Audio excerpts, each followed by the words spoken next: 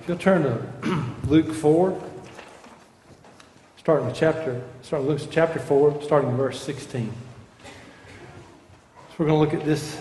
We're in Luke this month, and for all the confessions this month will be in Luke.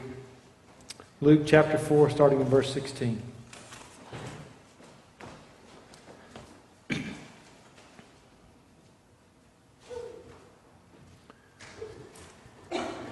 In verse 16, and he, being Christ, came to Nazareth, where he had been brought up. And as was his custom, he went to the synagogue on the Sabbath day, and he stood up to read.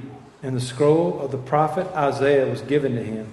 He unrolled the scroll and found the place where it was written, "The Spirit of the Lord is upon me, because he anointed me to proclaim good news to the poor. He sent me to proclaim liberty to the captives, and recovering of sight to the blind, to set at liberty those who are oppressed, to proclaim the year of the Lord's favor." And he rolled up the scroll and gave it back to the attendant and sat down. And the eyes of all in the synagogue were fixed on him. And he began to say to them, "Today this scripture has been fulfilled in your hearing." And all spoke well of him and marveled at the gracious words that were coming from his mouth. And then we're going to see a quick change. And they said, "Is this not Joseph's son?"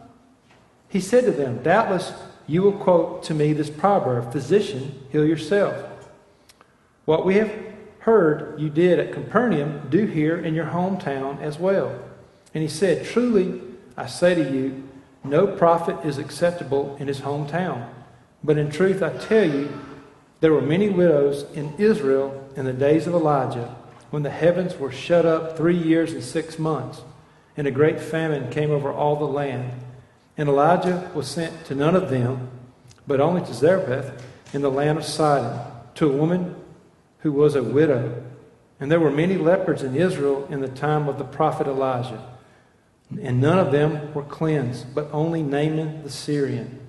When they heard these things, all in the synagogue were filled with wrath. And they rose up and drove him out of the town and brought him to the brow of the hill on which their town was built, so that they could throw him down the cliff. But passing through their midst, he went away.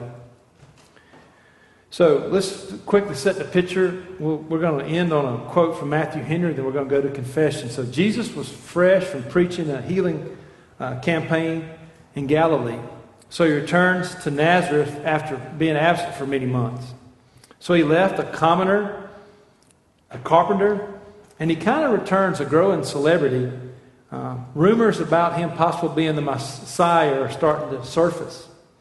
So on the Sabbath, he's invited to read from the sacred scrolls. And so really it's almost a little bit, it's a tradition, but it was almost a little bit like a test. Let's see what kind of teacher he's become. So he reads from Isaiah 61, verses 1 through 5. And the Spirit of the Lord anointing him to preach good news, heal and set free. Then he says, "Today this scripture has been fulfilled." That's just an incredible moment. So the first reaction in the synagogue was one of astonishment. And Luke says they were amazed at his gracious words. So most had never heard Jesus as a speaker or a teacher. In his life, just been this submissive son, the son of a carpenter. But here's what happened. The scene quickly changes. In Hollywood movies, it's often thunder. You hear thunder in the background. And the skepticism arrives on the scene. Muttering begins. Is this Joseph's son? Because, let's be honest, there are probably some rumors about the origin of Jesus' birth and who his father was. So this is a classic example to me of how our mind tries to put God in a box. How we attempt to reason with our intellect. Remember, we all are lost and dead in our sin.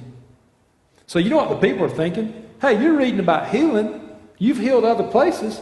Hey, Johnson, how about healing in our hometown here? We want to see some of these miracles. Prove your deity. We demand some signs. We want to hear more than just your words. But you know what? People are still placing demands on God and ignoring his sovereignty today.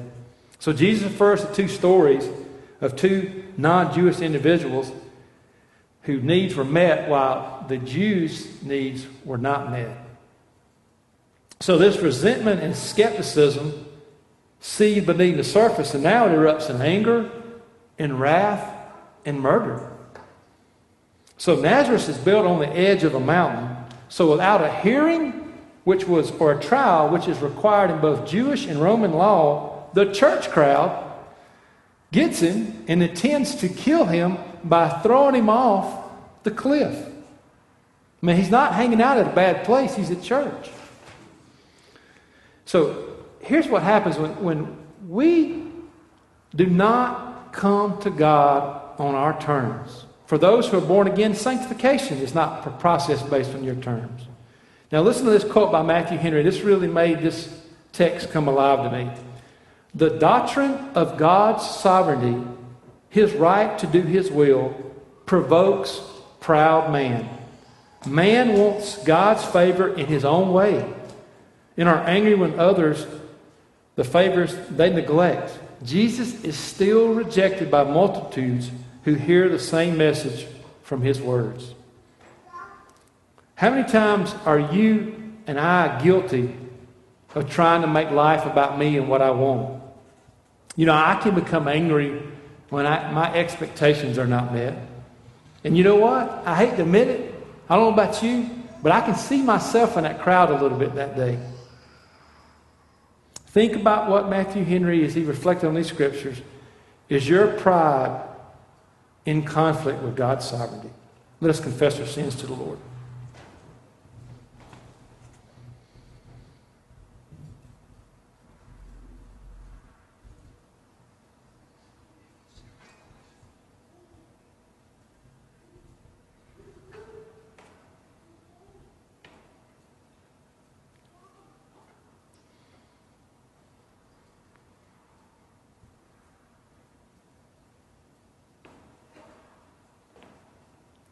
Our Father in heaven, you tell us in your holy word that you are our Father and we are the clay.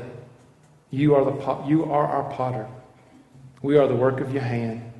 Woe to man who strives with God who formed him, a pot among earthen pots.